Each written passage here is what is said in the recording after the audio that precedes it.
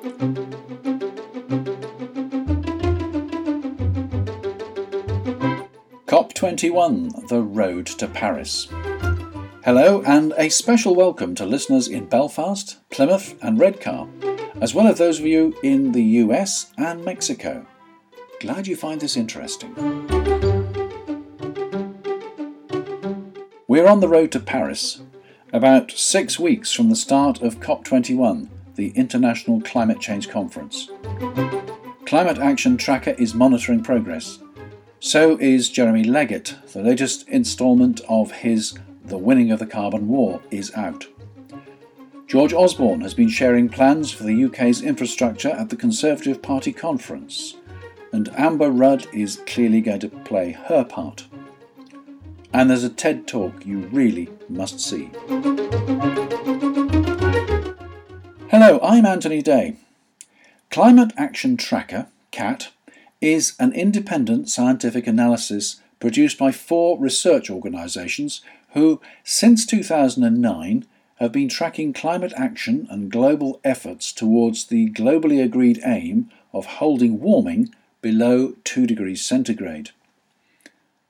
The CAT consortium is made up of Climate Analytics, Ecofis, New Climate Institute and the Potsdam Institute for Climate Impact Research. They have been analysing government climate action plans prepared for the Paris conference in December. They conclude that the combination of action plans, if fully implemented, would bring global warming down to 2.7 degrees centigrade, which is an improvement of 0.4 degrees centigrade since the last assessment of pledges at the Lima talks in December. This is the first time since 2009, when the CAT began calculating temperature estimates from climate action pledges, that projected warming has dipped below 3 degrees. However, it's still not enough in many people's opinions to avoid dangerous climate change. Meanwhile, at the Conservative Party conference, Chancellor George Osborne announced an independent National Infrastructure Commission, a commission set up in law, free from party arguments, which works out, calmly and dispassionately, what the country needs to build for its future, and holds any government's feet to the fire if it fails to deliver. It's going to be responsible for major transport initiatives, and it's going to make sure Britain has the energy supplies it needs. I've asked, says Osborne, the new National Infrastructure Commission to start its work today. He's appointed Lord Adonis to chair the commission. Transport is important, of course, but energy is crucial. I thought George Osborne already had plans in place for energy. Personally, I don't think they are the right plans, as they focus mainly on fracking and nuclear, but I hope that Lord Adonis is not going to have to start all over again. On second thoughts, maybe he should. There is a serious energy shortage getting very, very close. Possibly as close as this coming winter. Fracking won't solve the problem, and nuclear certainly won't solve the problem. Neither will be available for years and years to come. I've been to the National Infrastructure Commission's website. There's not a lot there apart from a nice picture of Lord Adonis, the former Labour minister who's been appointed as chair. It says, "The National Infrastructure Commission is an independent body that enables long-term strategic decision-making to build effective and efficient infrastructure for the UK. The Commission was set up on the 5th of October 2015 and will look at the UK's future needs for nationally significant infrastructure, help to maintain the UK's competitiveness amongst the G20 nations, and provide greater certainty for investors by taking a long-term approach to the major investment decisions facing the country." That's it. Pretty wide brief. There was a button marked Jobs, so I clicked on that because I've got lots of good ideas, but it just led to a general site for civil servant vacancies. Although there has been some sniping about a Labour politician working for a Tory government, Lord Adonis has a reputation for being a capable and well-informed Minister of Transport when he held that role. Let's hope he's up to an incredibly demanding job. Also at the Tory conference was Amber Rudd, Secretary of State for Energy, bravely following the party line. An affordable, secure supply of energy that our hard-working families and businesses can rely on now and in the future is the backbone of a thriving economy. Our challenge is to establish a sensible, long-term national energy policy that balances the need for cheap energy, the imperative to cut carbon, and the necessity of secure energy supplies. Balancing these competing needs is not straightforward. Very true. We said in our manifesto that we would halt the spread of subsidised onshore wind farms, and 6 weeks into this Parliament, that's what we did. Promise made, promise delivered.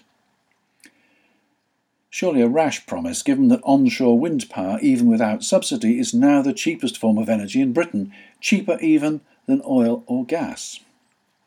A report from Bloomberg New Energy Finance indicates that the cost of onshore wind has fallen from £70 per megawatt hour last year to £55 per megawatt hour today.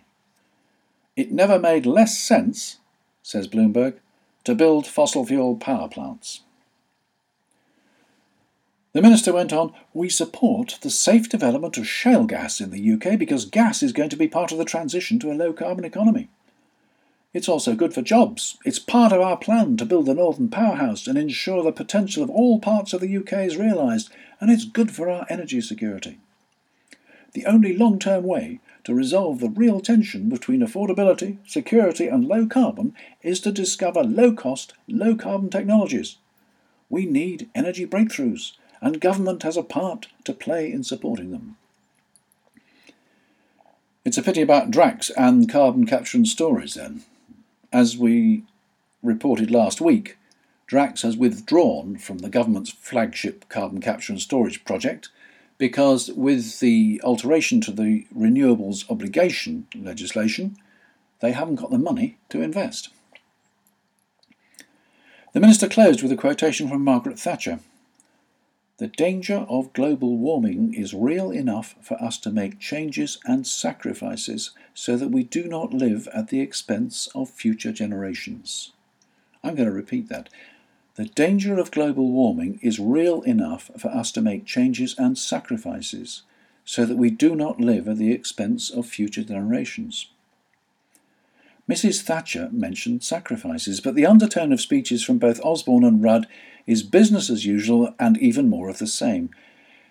Surely it is reckless and irresponsible to fail to prepare people for the inevitable rises in energy costs, to subsidise low prices now by not investing for the future. And equally irresponsible not to help everybody to make efficient use of their energy so they can save money that way. "There is no magic money tree," she said in her speech. But there's no get-out-of-jail-free card, no switch-off climate change now card either. If we start taking action now, the sacrifices needed will be small. The longer we leave it, the bigger the sacrifices, the bigger the disruption and unrest as we try and cope with the consequences of dangerous climate change.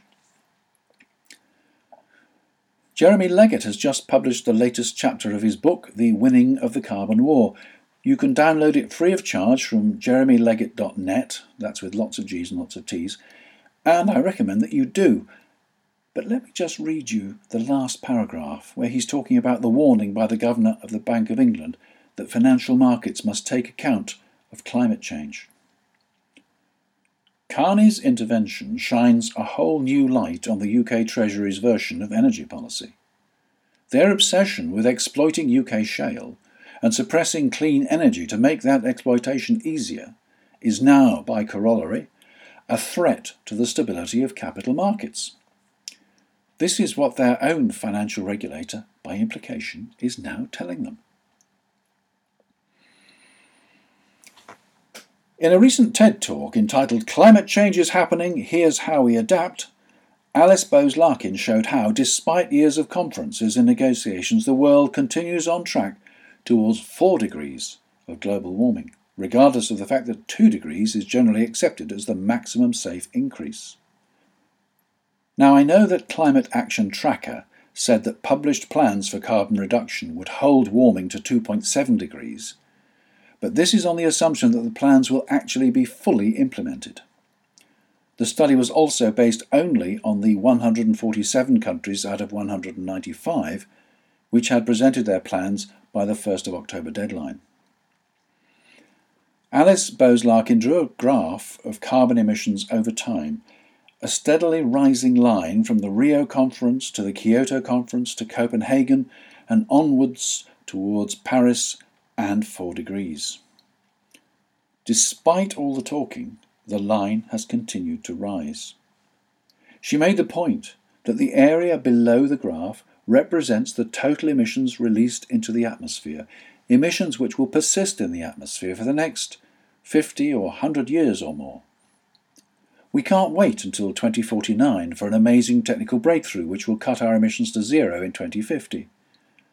By then, if the line has continued to rise, the total volume of emissions will be so large that dangerous climate change will be unavoidable. We need to make cuts now. We, in the wealthy West, need to cut by 10% per annum. But economist Lord Stern has pointed out that in recent years emissions have only ever dipped by 1%, and that was in times of recession. Take 14 minutes to watch Alice Bowes-Larkin's TED Talk, Climate Change is Happening, Here's How We Adapt. There's a positive message there. And so we progress towards COP21 in Paris, less than 2 months away. We can hope that governments will take action, but action of the magnitude needed is politically impossible, given that citizens both in the UK and abroad have been largely kept in ignorance of the severity of the situation or encouraged to believe the denialists. We can watch, we can wait, we can hope, we can take to the streets, and many people will, in Edinburgh on the 28th of November, in London on the 29th, and Paris on the 12th of December. Maybe Lord Adonis will sort it all out.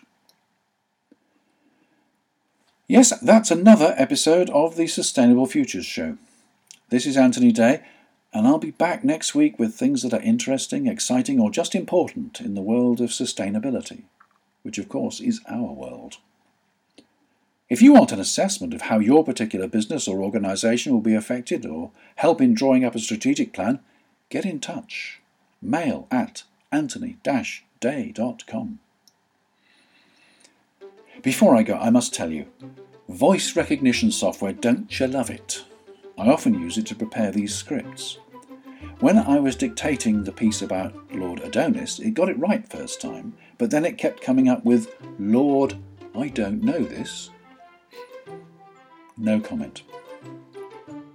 By the way, if he is going to hold the government's feet to the fire, as George Osborne suggests, I do hope it won't be a coal fire. This is Anthony Day. More next week.